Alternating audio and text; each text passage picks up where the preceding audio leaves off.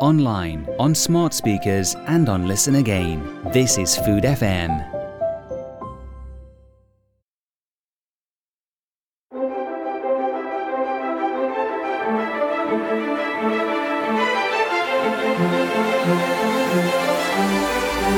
The Drinking Hour with David Kermode in partnership with Club Onologique. The world through the lens of wine and spirits. This week, Uruguay. If you don't know its wines, then you need to be acquainted. Maritime conditions, distinctive grape varieties, famous for its family wineries. There's so much to discover. Amanda Barnes, author of The South America Wine Guide, is our guide to the wines of Uruguay.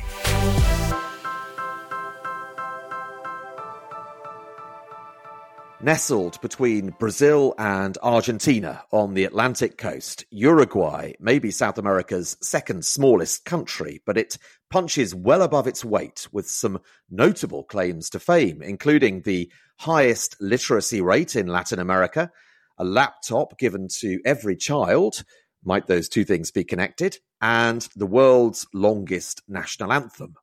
Although still something of a well-kept secret outside the country, Uruguay also scores highly for its wines, the maritime climate posing a challenge, but producing some really distinctive fresh styles, most notably from the grape varieties Tanat and Albarino. Though, as we're no doubt about to find out for a host of other grape varieties as well, Amanda Barnes is a big fan, a regular visitor to Uruguay. She's the author of the South America Wine Guide, and she joins us now. Amanda, welcome back to the Drinking Hour. Thank you. It's nice to be back.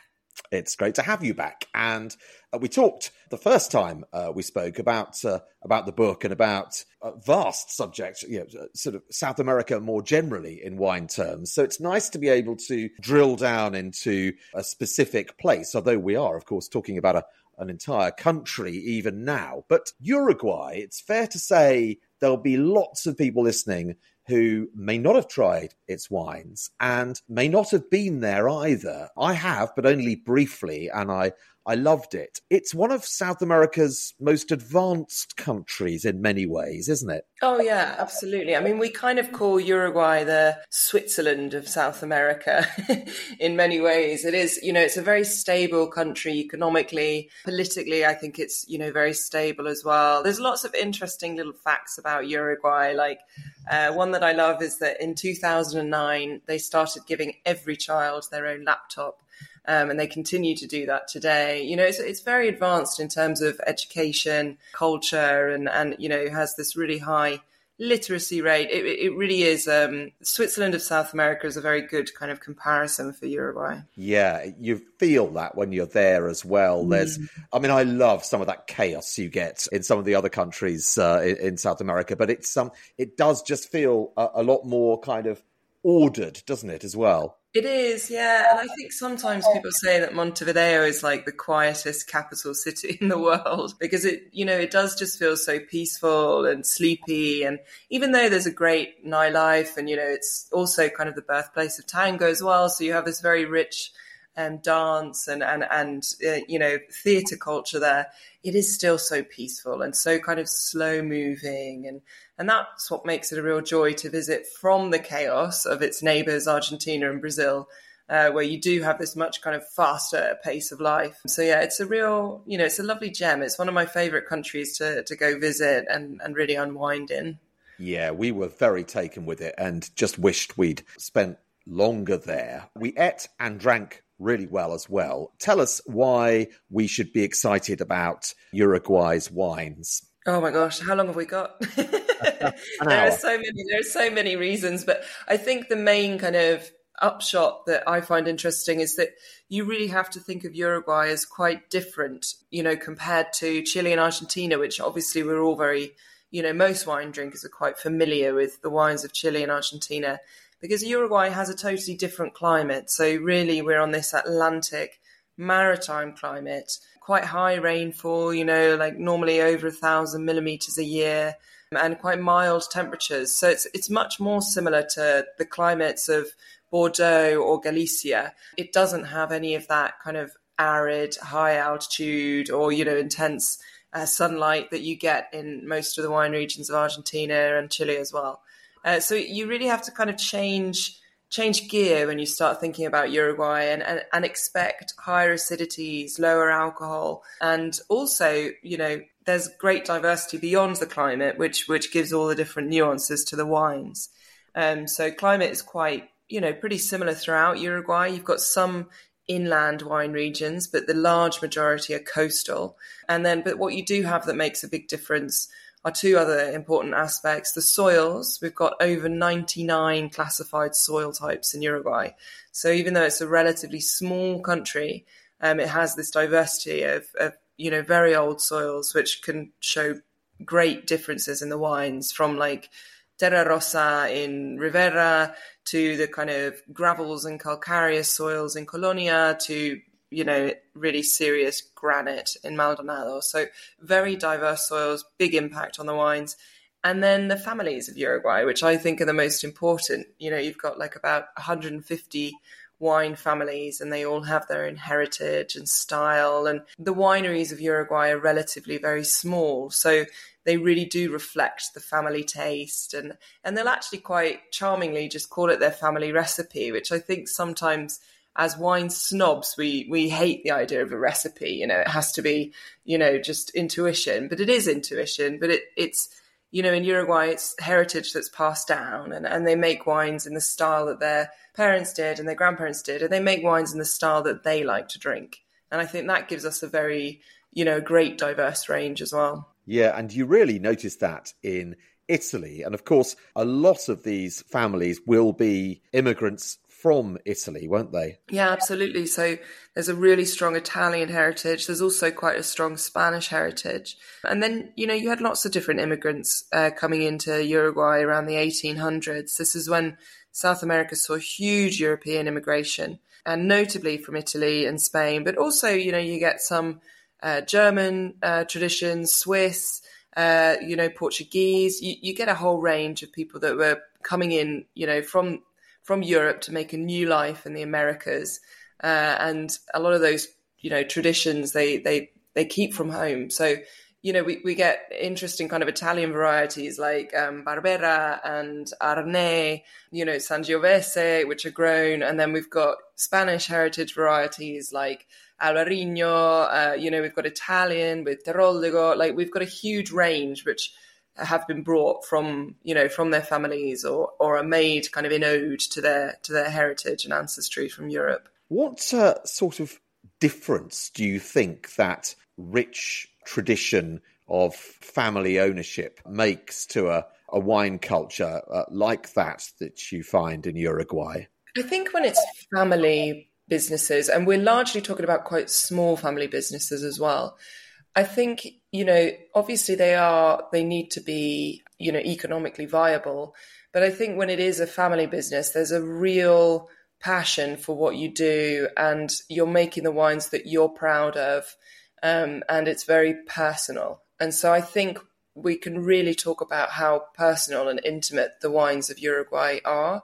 And obviously they change with generations. And as the winemaker explores and learns and tastes, there's that natural evolution. But I think there's always a real family style and touch to each of the wineries and producers. And I think that's quite unique. When you have larger, more corporate productions that we get in many places of the New World, you have a tendency to follow market trends and other styles, and you could be a bit more influenced because it is a business at the end of the day, and there's no kind of, for better or worse, family kind of pride and emotion tied into it. So you definitely in Uruguay get a lot of that emotional connection to the wines, which I think make them, very interesting. It also means that there are wines for every type of consumer. There are certain wines that will appeal much more to certain tastes and others that won't, because they are much more personalized, if you like. Sort of idiosyncratic wines. Yeah, exactly. It's a good word for it. And what sort of production volumes are we talking about here? I'm assuming small. Yeah, so, the other thing that changes a lot in Uruguay are the vintages. So you'd normally go somewhere between 500,000 litres to 1 million litres in total for the whole year. So, we're looking at small productions. There's just less than 6,000 hectares of vines. So small productions. And you can have vineyard wineries who have a hectare or two. And then, some of the biggest might have 200 or 300 hectares, but not much more. And are we finding kind of things like the Criolla wines that you get next door in Argentina, for example? We aren't. So I'm a huge fan of Criolla. I think we talked about it in our last... We did, yeah. And I've tasted them since, and I can see why you are so excited. Yeah, I'm a massive fan of the Criolla varieties. But so there are some older plants that have been found in like gardens in Uruguay, but really that heritage got ripped out, literally. I mean, Uruguay went, just like Brazil, went through this huge transition into hybrid varieties. So we had a big switch into more hardy, resistant hybrids because you've got this humidity. And I think in early kind of viticulture, in the previous century, it was quite challenging to make Vitis vinifera varieties. And so that's why hybrids was such a kind of easy bet. That doesn't mean that we lost the other kind of vinifera varieties. Tannat has been planted since the 1800s and has never been... there are plenty of old vines that were never ripped out. But things like Criolla, they were naturally replaced by hybrids, which were just as productive, but a lot hardier to the wetter weather. So we don't have any native varieties in Uruguay. And it is affected by, it was affected by phylloxera and lots of other things too. So it is a kind of newer old vine story in Uruguay. I think the oldest vines are about 40 years old. Okay. And do we see many of those hybrids now? Because certainly the wines I've tasted have tended not to be from hybrid varieties. No, yeah, they've largely been ripped out. So in the 1990s, there was a big transition to high quality. There was a government incentive to get rid of the hybrids and start planting vinifera to really, incentivize the industry to make high quality wine. So that's where we saw the major shift. We still have some varieties, like one of the most planted is Moscato de Umbergo, and we've got quite a lot of Ugni Blanc, both of which there are some producers who are making really fun, fresh wines from them. But both of those varieties are typically used in kind of more bulk wines and even for like their vermouth and their sweet wines, which, Uruguay has its own strong tradition of making their, every kind of wine, drink and spirit as well. So you do have higher quality grape varieties like, Tannat, Albarino, and then some kind of more medium quality, lower quality, like the Moscato, the Ugni, which you can make lovely wines, but they're typically used for more kind of bulk and distilled wines and drinks. Well, let's talk in a moment about some of those more celebrated grape varieties. But first of all, I was quite surprised to find that there are vines literally all over the country. It's not concentrated just in one area, is it? Yeah, so you do have vineyards dotted all over the different regions of Uruguay. The large majority is concentrated along the coastline. So you've got to think Uruguay kind of looks like... It kind of tapers up to the top, but it's a kind of round country, if you like. And all along the bottom coast to the west, you have the Rio de la Plata, the River Plate, which gives the border between Argentina and Uruguay. And then that coastline, which kind of is more of a river, really like a river edge, moves into what becomes the Atlantic Ocean. And you kind of say that the river and the ocean meet in Montevideo, which is somewhere in the middle. And then from Montevideo to the east, that's where you really have much more that ocean influence, much stronger kind of, slightly cooler temperatures. And along that coastline, we have the major wine regions. So the main one is outside of Montevideo, or there are also vineyards still within Montevideo. But the main one is Canelones, where the wine region is concentrated quite significantly. I mean, more than 2/3 of the production is there. And then beyond that, you've got Maldonado, which is the kind of new frontier, to the granite slopes, the very poor soils in the direction of Brazil, but also some plantings in La Valleja and Rocha as well, which are also very coastal.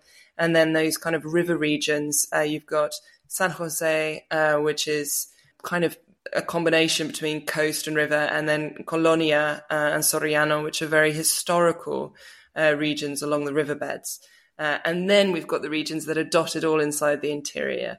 So right up to the border of Brazil and the border of Argentina. Those are much smaller in production, but they're really quite fun to explore as well. Those areas that either are on the river plate or actually on the Atlantic Ocean, is there a great deal of difference in climate terms between that river plate and the influence of the Atlantic? Because when you're there, it's kind of difficult to know sometimes whether it's a river or whether it's the sea. Yeah, I mean, it looks very similar. Like the river plate, I think it's one of the largest kind of river mouths in the world. It looks like a sea.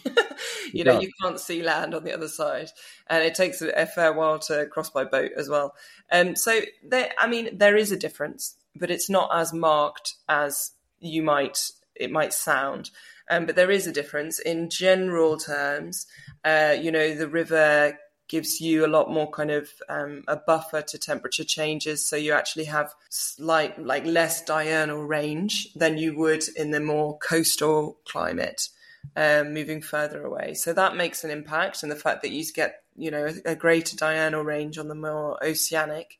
And then you also get the differences of wind, which can be quite important actually, especially when you have some of the more humid years, because that coastal wind is much more prevalent and is really great in terms of drying the grapes and also giving a bit more kind of concentration and thicker skins as wind does as well. Let's talk about the grape varieties then, and I'm going to leave Tannat and the Reds to next, because I think we should keep on with the oceanic influence and talk about the white varieties. And would it be fair to say Albarino is the most celebrated? Yeah, it's not the most planted, but I do think it is the most celebrated at the moment, and deservedly so. It's relatively new, actually. It was planted by the Bausa family in the early 2000s, and they have a Galician heritage. So this was, an ode to their Galician ancestors, and they brought they imported the vines actually from Galicia, from some family. And so they were the first to plant, and Bausa really kind of put Albarino on the map, and other wineries, became very interested. And then I would say the one that really kind of, shot Albarino into the kind of world was Garzón, because they planted quite a significant number of hectares under vine with Albarino from Maldonado. So a very different expression to the slightly kind of richer, more aromatic style of Albarino that we get from Bausa in Canelones, to the slightly more kind of granite-influenced, saline, grippier styles that you get from Maldonado with Garzón. And then many other producers have joined as well. So Cerro del Toro is another excellent producer of Albarino. But everyone's, lots of people are planting Albarino. We've really seen the great potential of Uruguayan Albarino coming through, both in Canelones and in Maldonado. When I taste Albarino from Uruguay, and I haven't tasted that many, but I certainly at your recent London event improved my knowledge of Albarino from Uruguay. To me, I've tasted Albarino from where it's planted in California or in New Zealand, and it's never quite the same as it is in Galicia. However, would it be fair to say that Uruguay is about the closest you'll get to that sort of Galician Rías Baixas sort of style? Definitely. I really think so. I've been doing, a lot of Albarino tasting as well, out of interest and comparatively as well, to see, where the benchmarks are. And I really think Uruguay has a lot of similarities to Galicia in terms of climate. We also have very similar kind of granite soils in different areas as well. So you really get that lovely salinity, that very coastal character. You get a full body, but it's not too aromatic. I think sometimes some of the other New World Albariños, if you like, can be much more kind of peachy and aromatic, whereas, Uruguay's can be quite a bit more austere, actually, which I think is often what you get in Raíz Baixas too. Yeah. Salty, always coastal, just wines for seafood and really quite delicious for it. I always liken those wines to sort of going for a walk on a windy day by the seaside. It's got absolutely. Yeah, sort of dappled with delicious sort of freshness and saltiness. So some great examples of Albarino, as you say. What else should we be looking out for in terms of whites? I mean, this is where it starts to get very diverse, because then you've got everyone playing with their own different, varieties, which are quite interesting. Two of the more planted varieties are Sauvignon Blanc and Chardonnay. And we do get some very nice expressions of that. And there's been, recently actually a lot more work in trying to kind of develop the styles of Sauvignon Blanc specifically, because you don't get that kind of bombastic explosion of fruit or grass that you get in both New Zealand and Chile. You get this much more, nuanced, kind of subtle fruit expression, citrus notes, which I think is a bit more similar to what you get in the Loire or France. And so it's quite a subtle New World Sauvignon Blanc from Uruguay, but can be really quite delicious as well. And then you've got lots of fun, everyone's doing their own different thing, whether that's with like Marsan, like De Luca, who's, an absolute francophile and, studied in France, to, the kind of crazy, interesting Trebbiano blends that Serra Chapau are doing in both Pet Nat and also Still. There's a huge range. Like, we could talk about 50 different varieties, but in terms of actual critical mass, it's Albarino rising, and then Chardonnay and Sauvignon Blanc. And we had, courtesy of your tasting recently, an outstanding Riesling. That was Bowser, wasn't it? Yeah, Riesling I think has a great potential as well. We don't have too many planted, but there's some interesting Rieslings coming from Rocha, which is a very, it's on the border of Brazil but along the coast.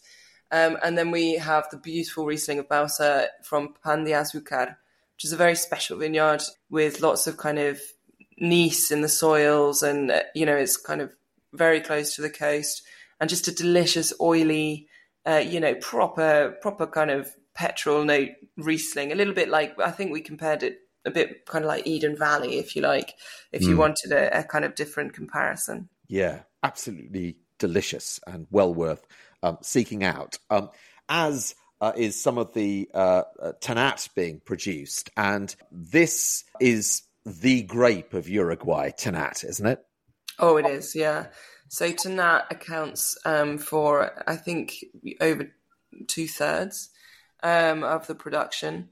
Maybe not quite that much. I need to look. No, it's about 1/3, I think. But it is absolutely the champion variety, and it really kind of took root when it was first planted in the 1800s, and has never slowed down. Tannat is a variety that has very thick skins, and those thick skins are great in terms of being planted in a more humid region, because it's naturally much more hardy and resistant to humidity. But also, I think, a lot of the winemakers of Uruguay have really found that Tannat does quite well in humidity. It actually likes humidity. So the years in which you have drought years in Uruguay, that's the real struggle. It's actually in the kind of cooler years where Tannat really thrives. And you get so many different expressions of Tannat. So I think they've really kind of mastered Tannat. And it's not an easy variety to master, because you've got far more tannins than you do in most other red varieties. But once you've kind of managed to learn how to control that vigor in the vineyard and get that full maturity, that's when we start to see the really fun wines come through. Ranging from those very traditional styles where they've been matured a long time in oak and, making wines that are really age-worthy and wines to kind of lay down, to the modern, the newer kind of tendency towards unoaked, naked Tannat, if you like, which I think can be really quite delicious, served slightly chilled, and, really quite energetic, fun wines with lovely, lively acidity, which Tannat always has. and those slightly kind of peppery tannins, managed through lighter macerations. We even have sparkling Tannat. So Pisano does an excellent red sparkling Tannat. We've got a lot of sweet Tannats as well. And then we've got Proyecto Nacala making like lovely, juicy Tannat aged in amphora. There's a world of Tannat within Uruguay. Yes, and we tasted just a little of that world, but a standout wine for me was the Cemento, a key to the way it's or the character it has in the name. Uh-huh. Yeah, really lovely wine, and that's an exemplar, isn't it, of that stylistic change that you're talking about? Yeah, absolutely. So Viña Eden, who make the delicious Cemento Tannat, they're definitely one of the kind of forerunners in this unoaked Tannat trend. But we also have like Pablo Felabrino is another winemaker who's really focused on that. And all the young guys, all the kind of new generation have their own versions of unoaked Tannat as well. We've got a really nice, fun coastal Tannat, which is from Juanico, which is really juicy and vibrant. There's a lot to kind of hunt down. I think in my book, actually, I try to kind of separate the styles of Tannat as well, because, you can say Tannat and actually you have a very different wine experience. You really have to put them into schools, different Tannat schools. Yes. I mean, the one that we're talking about then, Eden, to me, sort of reminded me, this might sound mad, but of a Beaujolais cru wine rather than anything hefty or muscular. Yeah, I'd say, I would say that I think everyone's always surprised actually when they taste some of this kind of modern school of Tannat wines at just how juicy and vibrant it can be. And, it's not a tiring wine by any means. It is a wine that, as I said, you want to just serve it slightly chilled. It can even work with fish. It's got some tannins and it's got acidity, but, it's just a real pleasure, quite easy drinking. What is there to be excited about in red terms beyond Tannat?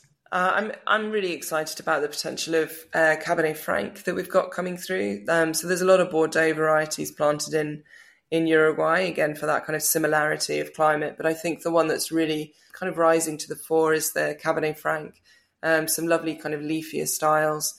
And that could be really quite delicious. Marseillan is also a real kind of rising star in Uruguay. Like it's just adapted very nicely, works really well in the climate. We've got some beautiful fruit-driven examples.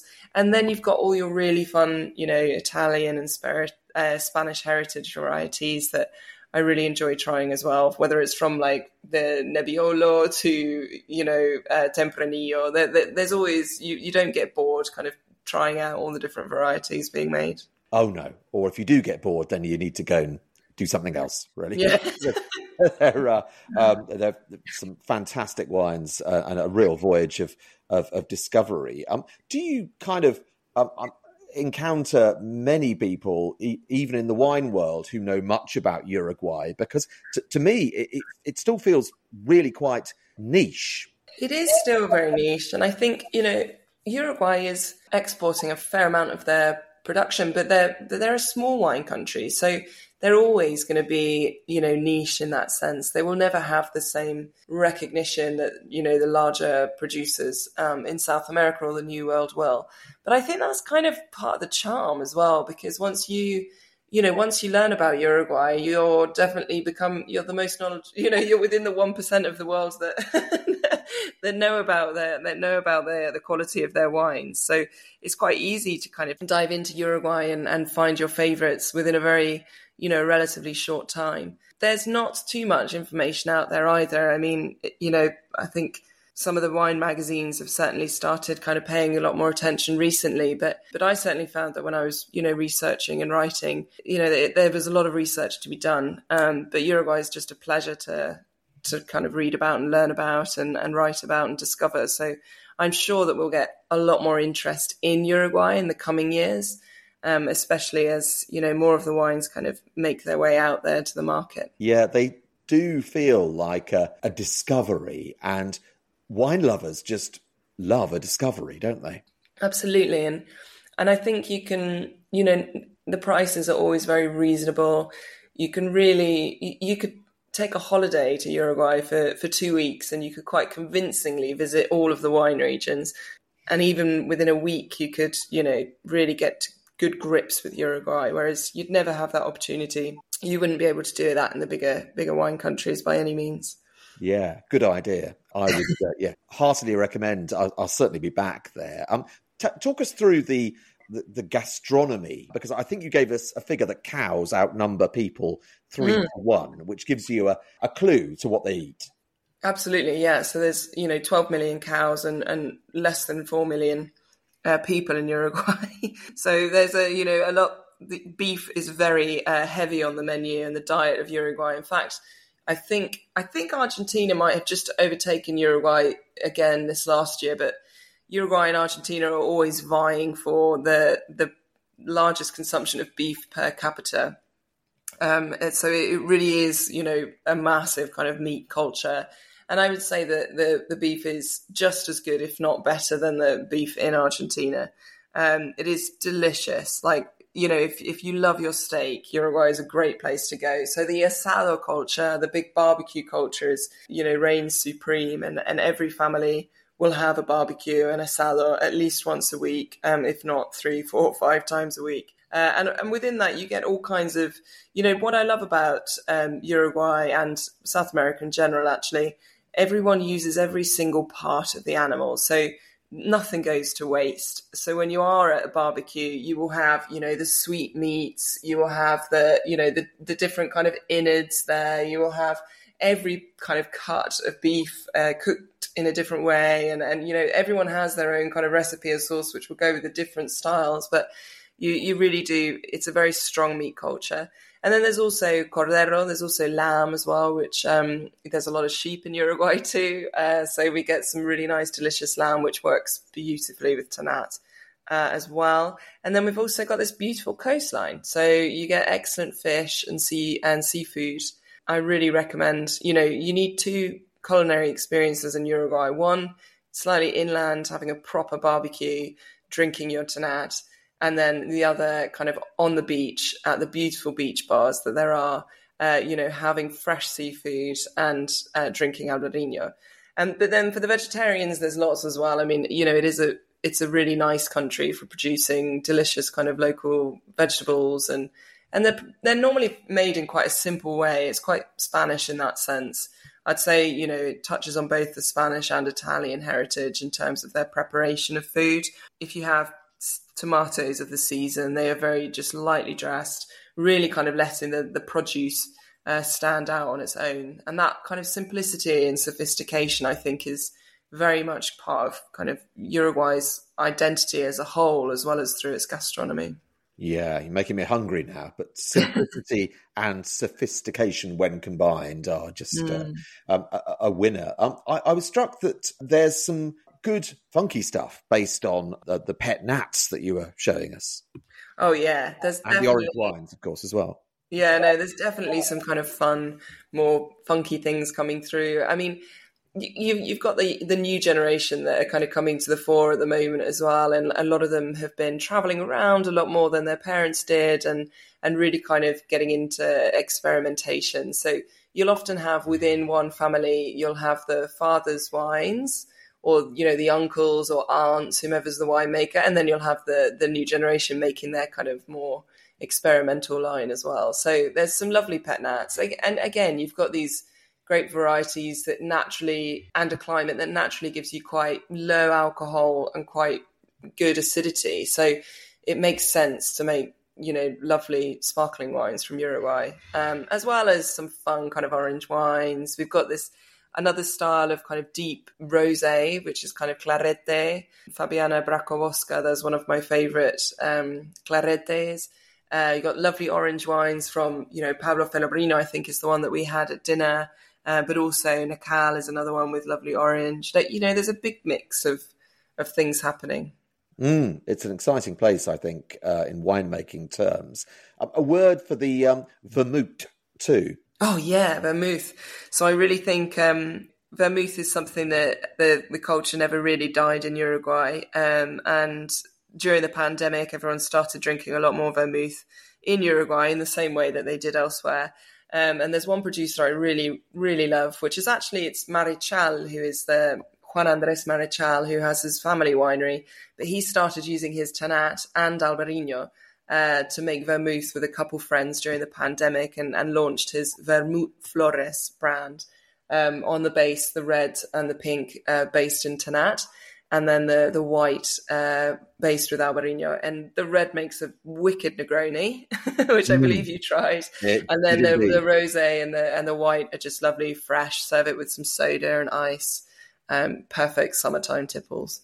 Yeah, the kind of wine culture is really very sophisticated, isn't it? It's difficult not to sound patronizing in saying that, but I think just because we know, lots about Uruguay, but we more generally don't know a huge amount about Uruguay, it comes as a really striking surprise, I think. Yeah, I think, there is this wine culture. I mean, Uruguay, have always consumed a fair amount of wine, and there just is this drinking culture in a very pleasant way. I mean, I've never seen anyone drunk in Uruguay. That's it is sophisticated in that sense. But it's, there's just this very kind of laid back, in the afternoon, you have your hour of vermouth, and maybe you have some beer, and then you start, drinking your wine, and then it depends what you're eating, whether you're going with white or red, but it just is part of the culture. It's just part of daily life. And, days are quite laid back as well. Like, people do have a siesta in certain parts. So you might be having wine at lunch as well. It very much depends on, where you are in your working life or career, I'd say. But yeah, it's just a very laid back, lovely wine culture.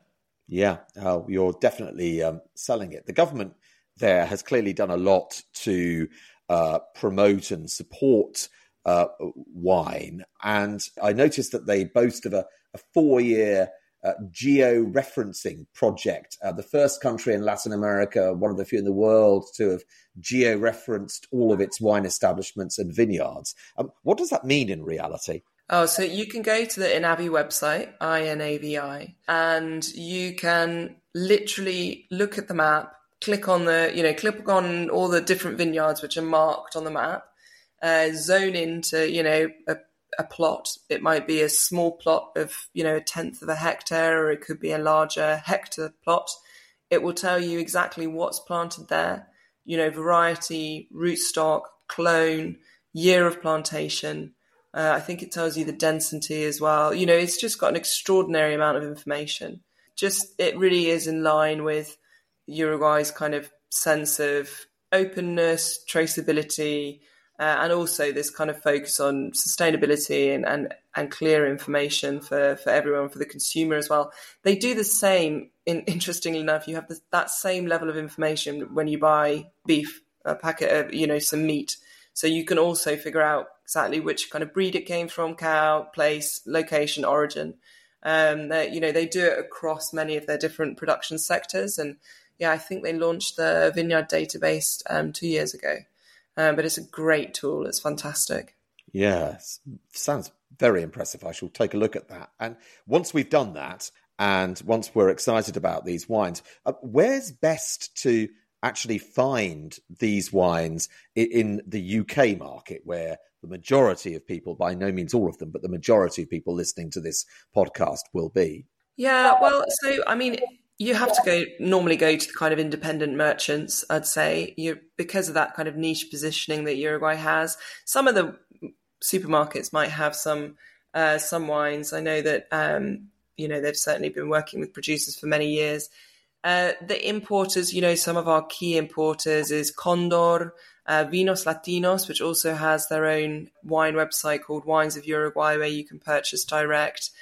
Jeroboam's, and the easiest thing is probably figure out who you want to try or what you want to try, and just pop it into Wine Searcher or Google and see where it comes up, because it's mainly in the independent merchants that you'll find a lot of the Uruguayan wines. And you've given us some producer names dotted throughout, so that's really helpful. The factors at play here, small production, family ownership, etc., that might ordinarily lead to slightly more expensive wines. How are the prices? I mean, they start from anywhere from, £10 and kind of upwards. So it's definitely, I don't think Uruguay ever does kind of rock bottom, £5 wines. And I hope that they don't ever do that, because, it would be massively underselling the amount of effort that it goes into cultivating vineyards in what is, not the easiest climate. And also, a labour of love for very small producers, but anywhere upwards of £10. I mean, like in my, if anyone's interested in reading just about Uruguay, I have the ebook, which I think is a £5. So you can pick that up and go through lots of wine recommendations. And most of the wines I recommend will normally range between, £12 to kind of maximum 35. There's only a couple wines that go above £35. So you're definitely kind of well within, hopefully, a suitable budget to really explore and buy a case and have a nice wine tasting with your friends to get to see a lot of the diversity on hand. Yeah, well, good plug there as well. I'd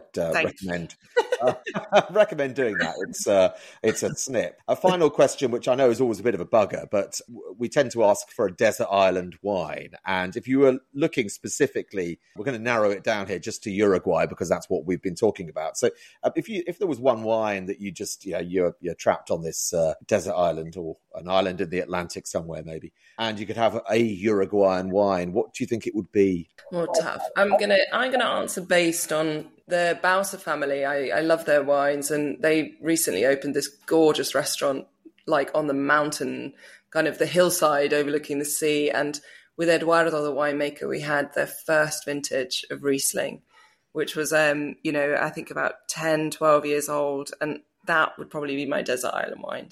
I like whites with a bit of age, and I know that the white wines of Uruguay can age beautifully, whether it's Albarino or Riesling. So that's what I'd take to the desert island and just enjoy the sea view and hopefully catch some fresh scallops or something while I'm sat there. Yeah, why not? That sounds, you're painting a picture. It sounds great. Good recommendation based on that producer and tasting that incredible Riesling, which is a real favourite of mine. So it's fascinating to learn a bit more about Uruguay. It's great that you're banging the drum for it as well, and banging the drum for the book, the ebook too. So well done for that. Amanda, it's always great to chat to you. Thanks so much for joining us on The Drinking Hour. Thank you so much. Cheers. The Drinking Hour with David Kermode in partnership with Club Onologique. The world through the lens of wine and spirits. We round off as ever with some IWSC medal winners from South America, and let's head down the coast from Uruguay to Argentina's beautiful Patagonia region.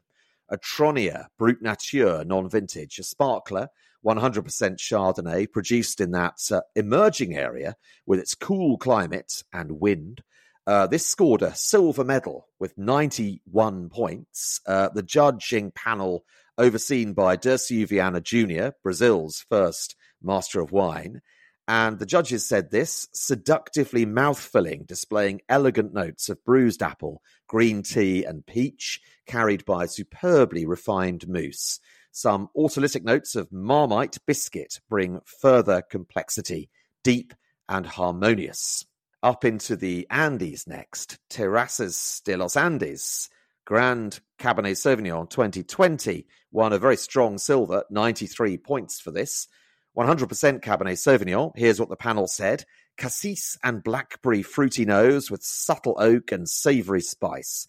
Ripe, sweet cassis concentration on the palate. Tannins are fine-grained with fresh acidity and a long, complex finish.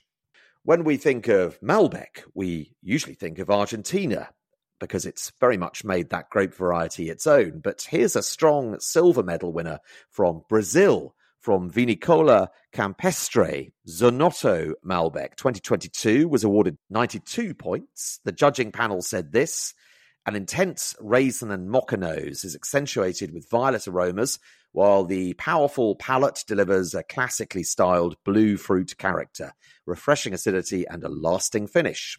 And another grape that you might not immediately associate with Brazil, Marcelin, Jolimont, Querencias, Marcelin 2020 from the Rio Grande do Sul region, which is in the south of Brazil, awarded a silver medal with 90 points.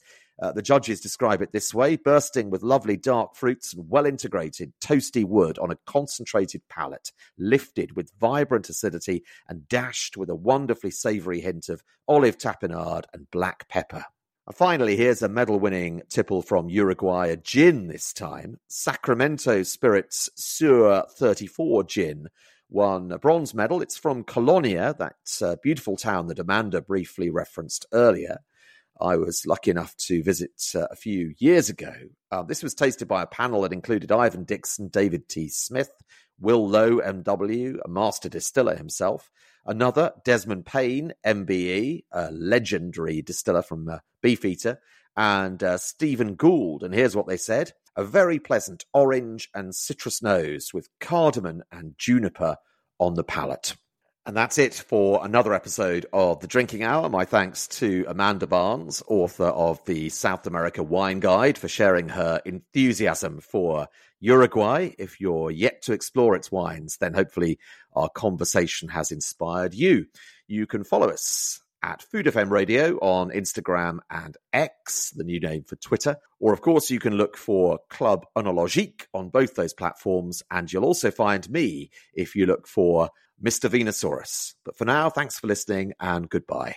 The Drinking Hour with David Kermode in partnership with Club Onologique. The world through the lens of wine and spirits.